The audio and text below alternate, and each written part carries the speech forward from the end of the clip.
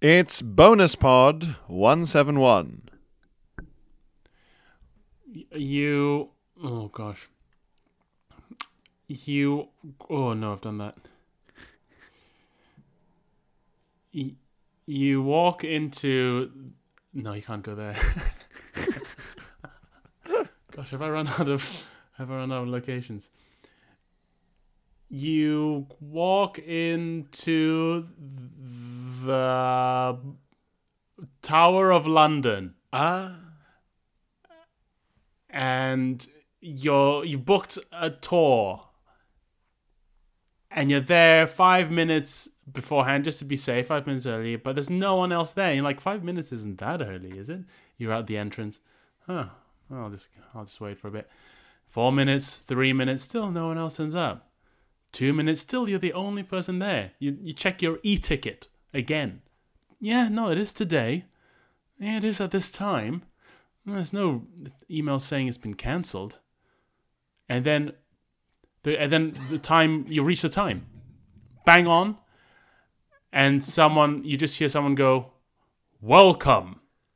And you look up, and it's a beefeater with a really, really big beefeater hat, like really, really tall, even taller than they normally are. It's basically this guy's whole full body length again on top of his head.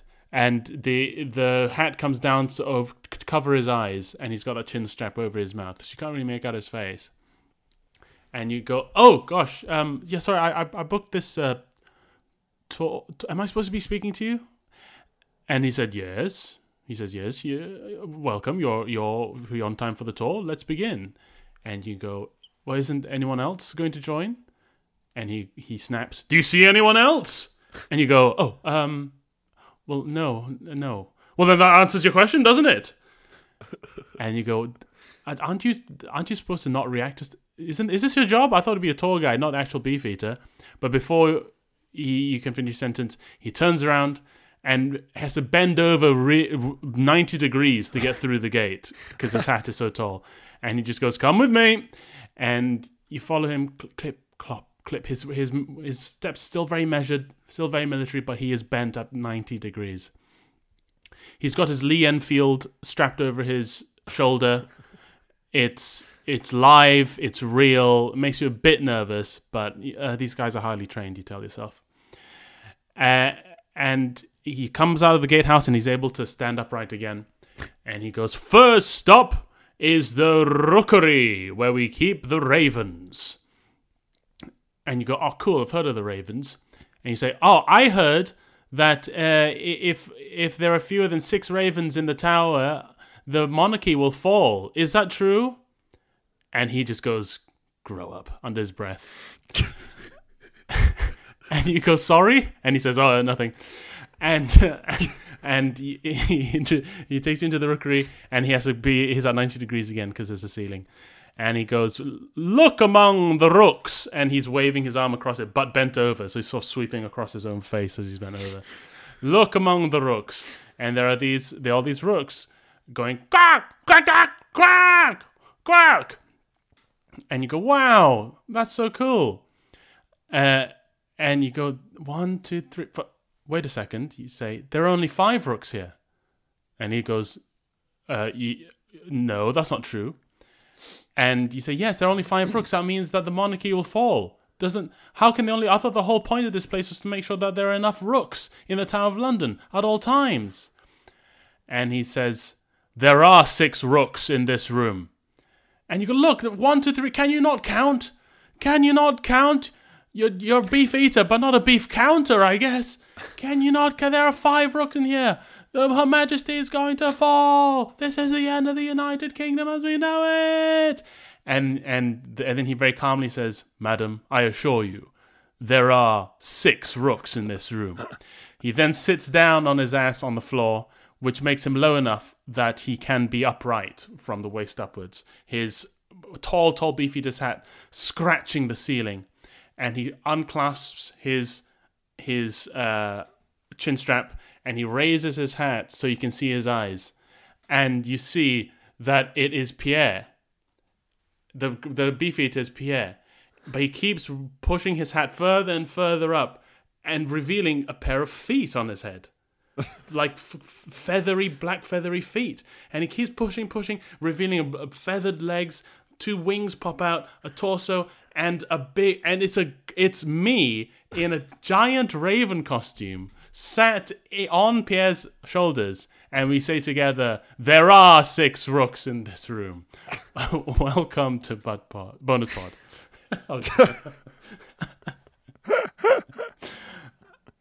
I liked it. There were points where it creaked. Some points where it was creaking and nearly gave way, but it worked in the end.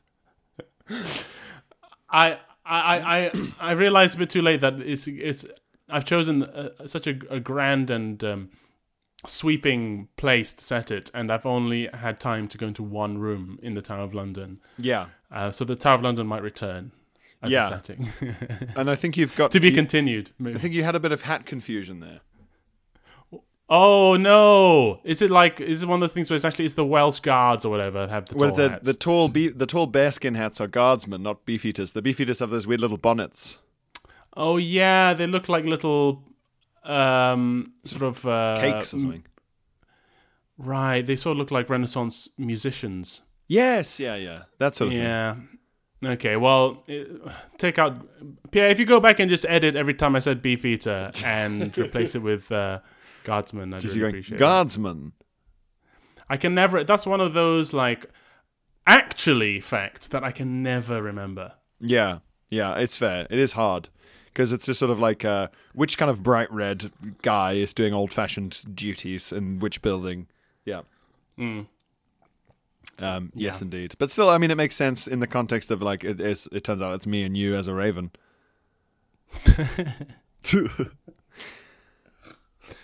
Well, thank you, Pierre, for not interjecting when I made the mistake. It must have taken a lot. If you could see the amount of blood coming out of my fingernail embedded hands. I've become a much more zen person since COVID hit. I think old Pierre would have been right in there, and I just thought, you know what? Let's just groove on it. Live and let live. Yeah. So I appreciate that. I was oh yes, I've got a spicy thing I wanted to talk about for this bonus pod where we have a spicy chats. I was yesterday I went to an exhibit at the Barbican with a friend who'd booked this exhibition, and it was called The World Ahead of Us, or the world we live in, I think it's called. Okay. And you love the Barbican lately, Philip. I've been to the Barbican twice in one weekend. Too much Barbican. Over Barbicaned. And I Barbican, it turns out. But it was an exhibit about climate change and nominally solutions to climate change, but centered on indigenous communities and indigenous solutions. Right. Which really just means I don't know, make buildings out of trees, or I was going to say indigenous solution. If you're from England, aren't you indigenous to England? Well, this was one of my points, and it's one of the language throughout the exhibit was very much this modern kind of vague language about communities and indigenousness. And I said to my friend, do you ever think that with all this valorization of indigenous and what is indigenous and what indigenous peoples of places think and do, does it ever creep into a kind of nationalism? Yeah. Because, as you say, the people who are, anti-immigration in the UK, for example, call themselves the indigenous peoples of England and the UK. And it's a tricky thing with the UK because, how far back do you have to go to say someone is indigenous? Yeah.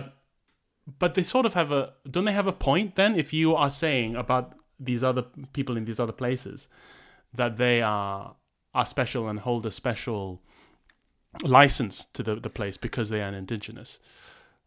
Well, yeah, I mean, I've always found that to be an odd double standard, and they'd always go like, oh no, but like it's about power and stuff, and these guys don't have any power because they inevitably were describing some people who, broadly speaking, live in, villages in remote places or whatever else. But as you say, it doesn't matter because it's shoring up the concept in people's minds. And I think also a lot of this is a repeat of the Victorian obsession with the, quote, noble savage. It is, yes. That's just sort of, they're so wise, aren't they? So wise. And it's like the same reason that for tourists, the Maasai in Kenya pretend to not have, pickup trucks and pagers and mobile phones and things. Yeah, and I said to her, it's kind of for a movement, a political movement that demonizes what's called Orientalism, of sort of mystifying places simply because they are foreign and different. Isn't this a kind of Orientalism about tribes in Africa or villages in India? Aren't you doing the same thing? If like the exception obviously is that obviously it's a good idea to maybe do an exhibit on like it turns out that bricks you make from compressed bamboo are quite strong and they bend a bit, so that's good for earthquake zones or whatever it is, right? Yeah. You go, well, you can do an exhibit on that without being all rapturous about, and they're simple hand-woven clothes. And it's like, well, I'm sure they'd like a T-shirt that they didn't have to make with their calloused fingers. I'm sure they'd like an easy day. Mm-hmm. This return to nature stuff, I don't know. Like you say, it edges into what they sometimes call green-brown. Green-brown? Yeah, so green is the green movement, and any brown political movement is fascist. Oh, right, okay. So when someone's a bit green-brown, it's when they're like, we just need to return to nature and not fly anywhere, especially immigrants, no flying. Like Hitler's obsession. Like Hitler had an absolute obsession with appointing people to be like head forester. I think Goering was head forester, and like preserving the German wildlands and not eating too much meat and definitely never smoking and the natural health of the people. And we will go to the nudist camp and do the exercise in the woods. And it sort of gradually becomes, it goes from hippie to organized hippie to that. There is a crossover. Yeah, and it's a sort of fanciful Ludditism. The idea is that we used to have it perfectly bang on and we need to return to it. Yeah, exactly. And that we've strayed with all our evil technology. But then, ironically, all the only exhibits in this exhibition that were exciting and convincing were examples of, like you say, processes or startups that were going to rural parts of Africa and compressing materials there into, say, bricks. So you save materials and fuel and money by just making building materials there. But then that is a case not just for indigenous solutions, quote unquote, but a marriage of an understanding for the natural world and modern technology and putting them together. Yeah. And making them work for us. It's a real shame that we can't convince the public, seemingly, to use their language, indigenous solutions seriously without also invoking a bunch of wishy-washy woo-woo magic language. Mm-hmm. Yeah. And the language is a big problem. It was my friend described it very well as fluffy, and that's exactly it. It's fluffy language. It's cute, it's comfortable, but it's vague and it's not very useful. And I feel like the word communities is at the center, is the central node of fluffy language. Yes. The way the word communities has been overused. There was an extraordinary little video towards the end of the exhibition, and they had a bunch of videos about like young people who were on the forefront of environmental justice, And there was this video of a very slick, handsome, well-educated Oxford student or graduate who had a podcast about environmentalism, and he was talking about how his work was centered on, let me see if I can remember this,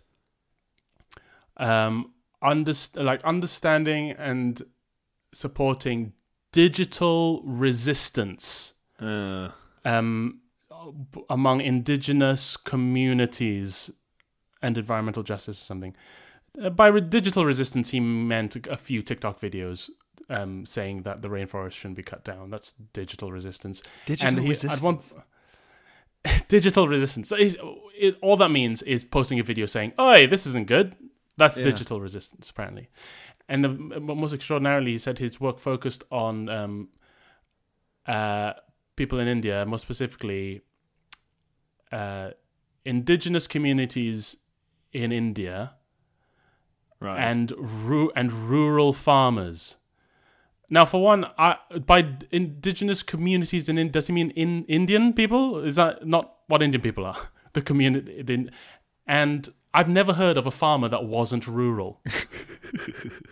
Every now and then you'll hear of an urban farm, but what that means is petting zoo.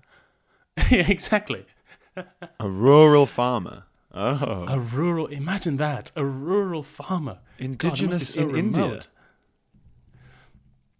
Well, communities in India, by which he means Indian people, Surely. and rural farmers, by which he means farmers. And it's just this fluffy language that just adds on unnecessary words to elevate something, but at the same time make it vague and ineffective. Okay, so I found a website. What is Indigenous peoples in India? Indigenous peoples in India comprise an estimated population of 104 million, or 8.6% of the population. But why not? What? The largest concentrations of indigenous peoples are found in the 7 northeastern states of India and the so-called Central Tribal Belt. But why are they not all? Were they there before Hindu people? Can that be right? Was there what? A large migration into India at some point from the Middle East or anything? I don't know. And is that not colonialism? What? Yeah. I don't understand perhaps I'm this. exposing some ignorance here, but this is just what this kind of language does. It's all so vague and non-committal and unconvincing. Yeah. That you come away having learnt nothing. However, the government of India does not officially recognize these tribes as indigenous people. Right. I guess you wouldn't want to, because then you'd be like, well, so are we. It seems to just mean minorities. Right, yes, exactly, yeah. They do see they're not Hindu, they're different ethnically, and they have different languages, religions and things. But then why not just say that? Why are we We're throwing the word indigenous around left and right, Phil. We really are. And it's playing with fire, because like you say, it's very easily adopted by people on the opposite side of the political spectrum to describe their own identities. A scheduled tribe. E.g. what, sorry? E.g. the far-right movements in Western countries. Well, yeah, I mean, if everyone starts talking about the original populations, we're going to get somewhere pretty naughty. Yeah. I don't really understand this, yeah. I guess they just mean non-Hindus. Which I guess, yeah, fair enough, but just say that. It's fine to be an ethnic minority. Is that just too confusing? I don't know. It just seems like it's more about painting a kind of picture that they want to sell. Yeah, it is a different thing, isn't it, to say indigenous rather than because the word indigenous comes, as you say, with like a lot more rights and a lot more power and things. I also can't. I really wish we could just have like a global convention on because like different countries will find different words offensive at different times. So like you can't really say native anymore in anywhere Anglophone. Yeah. I don't think you can say Aboriginal anymore either. I think it is indigenous now, or original peoples, or. Except in the case of Aboriginal Australians, because Aboriginal used to mean any indigenous people, but it started to become specifically about the Aboriginal Australians, and so I think that capital A Aboriginal still is in use. Is it? In okay? Australia. But I think the assumption now, if you say Aboriginal people, that you mean the Aboriginal people of Australia. And then you have like First Peoples, First Nations. Yeah, people are. You know what? Here's one of the alternative terms: autochthonous. No one's going to go for that. Too hard to say. Autochthonous. Autochthonous, yeah. So like auto, like to the self. So auto ch. Yeah. Autok, and then th thonos. Thonos. Beware Thonos.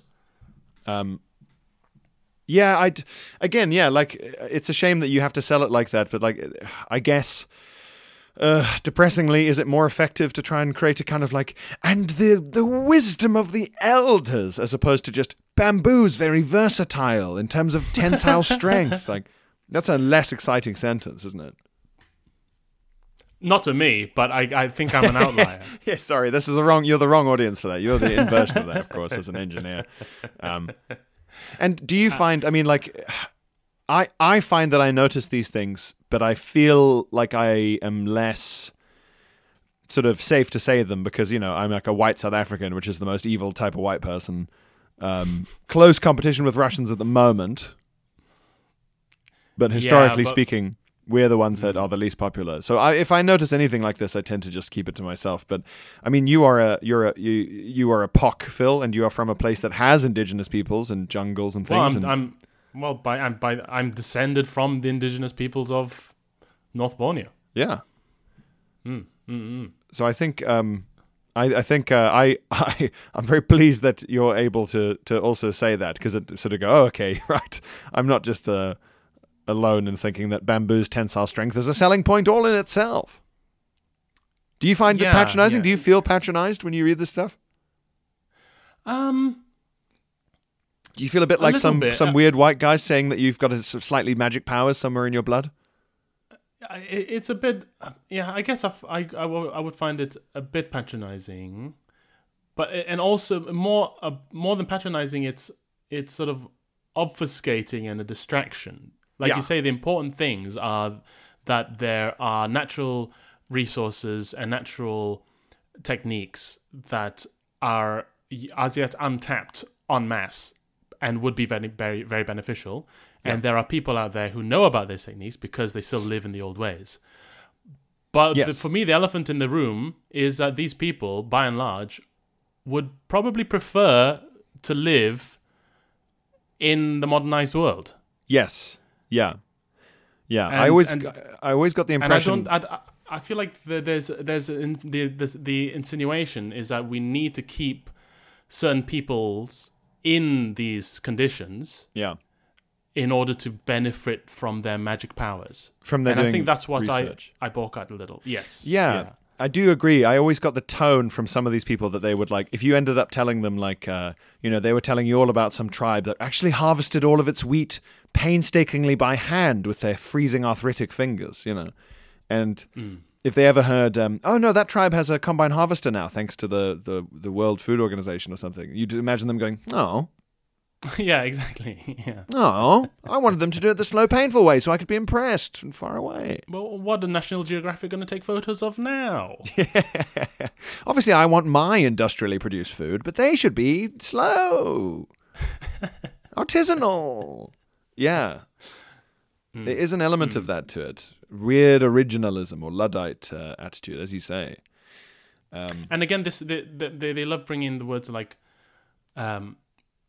justice, environmental justice, and turning everything into a fight against some sort of vague imagined enemy is not helpful. Why are these fights for justice? Why aren't they just opportunities for cooperation in fighting climate change? Yeah, it's strange. A war. There's a villain out there somewhere. We need a bad guy so much. Yeah, it's like Watchmen. We just need a big vagina alien to blame. I honestly for a while I thought that Donald Trump was our big vagina squid alien. Yeah. And then I thought, could Russia be our big vagina squid alien? But then whenever something like that happens, you realize, there are other big vagina squid aliens in the world, and they will help each other to do big vagina squid alien stuff. Yeah, together. they tend to be quite good at working together, at least in the short term. Yeah, the vagina squid aliens. Here in the jungles of London, an urban jungle, a concrete series of canyons in which the humble Londoners make their homes, carving tiny but very efficient flats into the sheer faces of Qatari or Russian oligarch-funded construction projects in a way that would make any other country's attempt at finding space to live seem grandiose. These humble, indigenous Londoners are happy to live in tiny caves, essentially. And their culture is vibrant and valuable. They don't gorge themselves on enormous weekly shops at affordable large shopping centres built out of town where you have to drive in a car that emits fumes and destroys the planet. These humble Londoners take traditional, ancient trains that run on some sort of native spirit, and it's hard to say. No one really knows. And they use these trains, they rattling ancient trains, and they go to tiny shops where they pay more than anyone else in the world for fewer things that they take back to squirrel away in the aforementioned caves. And then every weekend, which is takes place in a sort of social cycle, you will hear echoing through these cliffs, these cavernous tunnels that they live in and dwell in. In London, you will hear the sounds and cries of their social rituals. The football teams, the oi, oi, oi, oi, oi, and things like that are echoing through. And the humble buzz of their Deliveroo riders as they rapidly deploy little burgers to the hungover Londoners after drinking ritual poisons that they brew and ingest in order to, to remember and to forget the sort of the trials and tribulations of their lives and their ancestors, and of course their ritual color-coded fighting teams. Really vibrant stuff. I mean, a lot to learn here from the rest of us, for the rest of us in the developed world.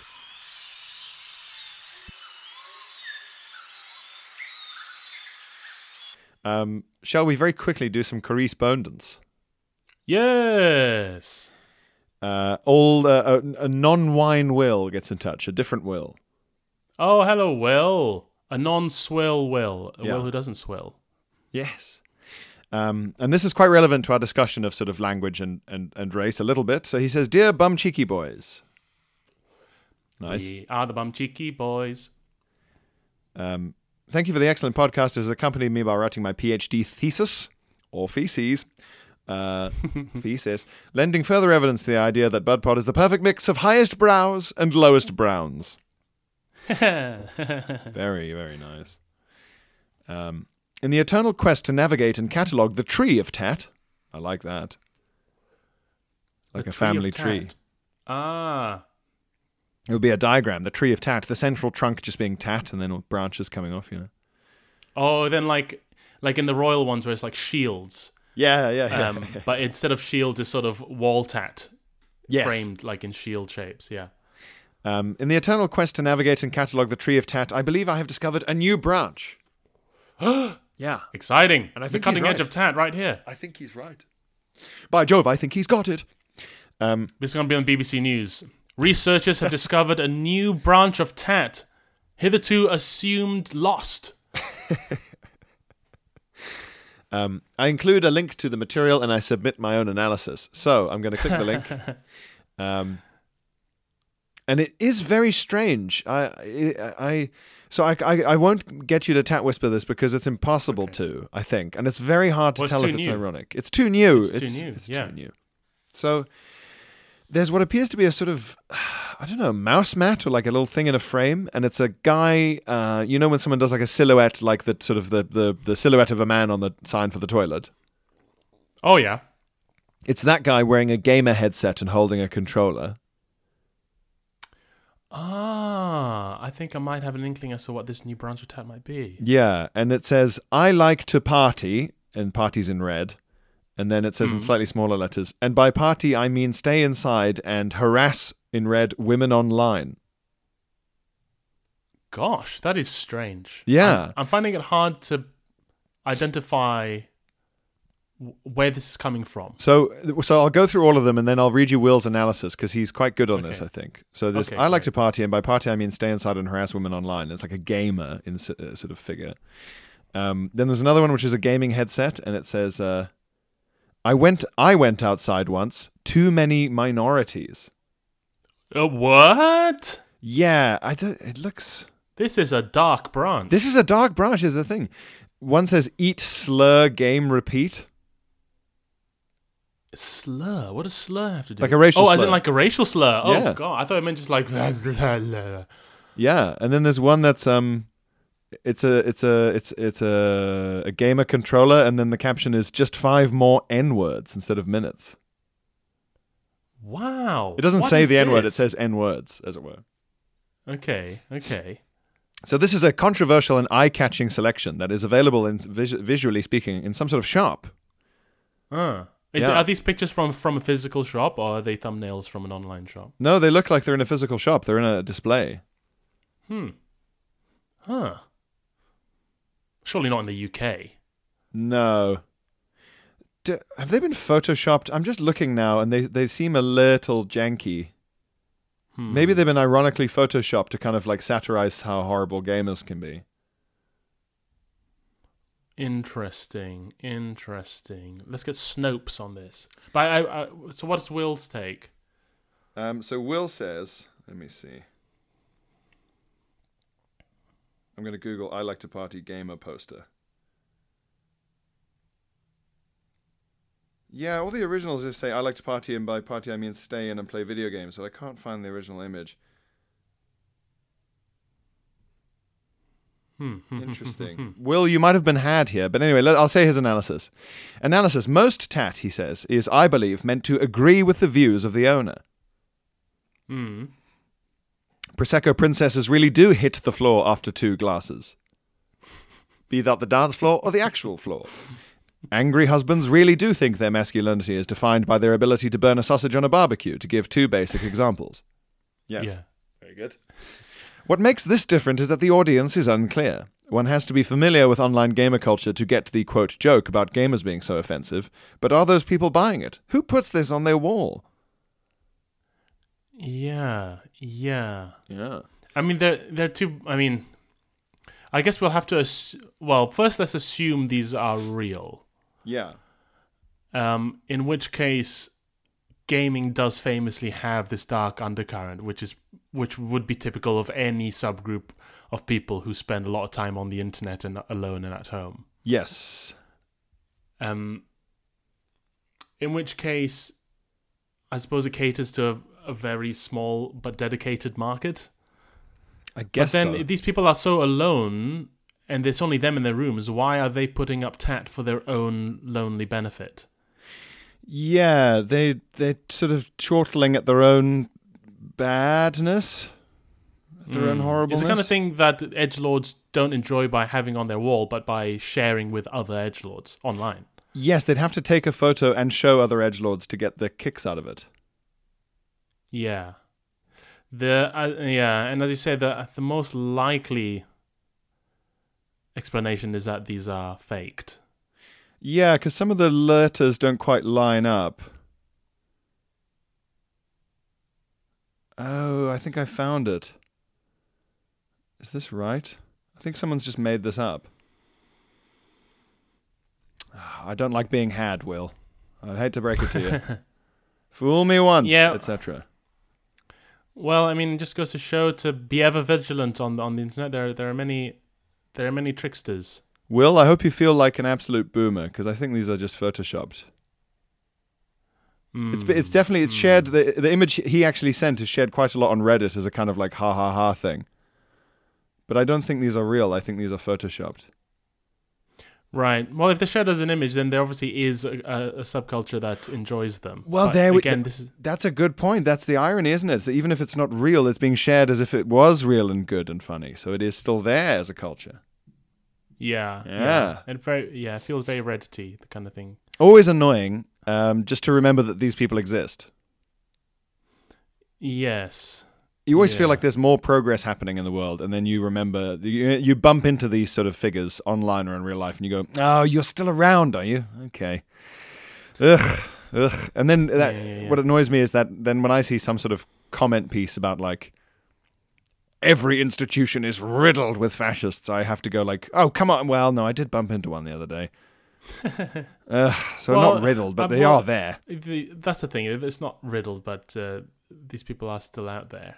Yeah. Although, I think in sort of dwindling numbers, and they have to form these hidden secret groups because this type of behavior is broadly unacceptable in modern society. So I think that is cause for optimism. That's true. It's what's worrying is like when you saw that Nazi on the tube. That's when it's a concern. Yeah, but then again, one Nazi across a lifetime of seeing people out Phil, and about. are you saying that one Nazi swallow doesn't make a fascist summer?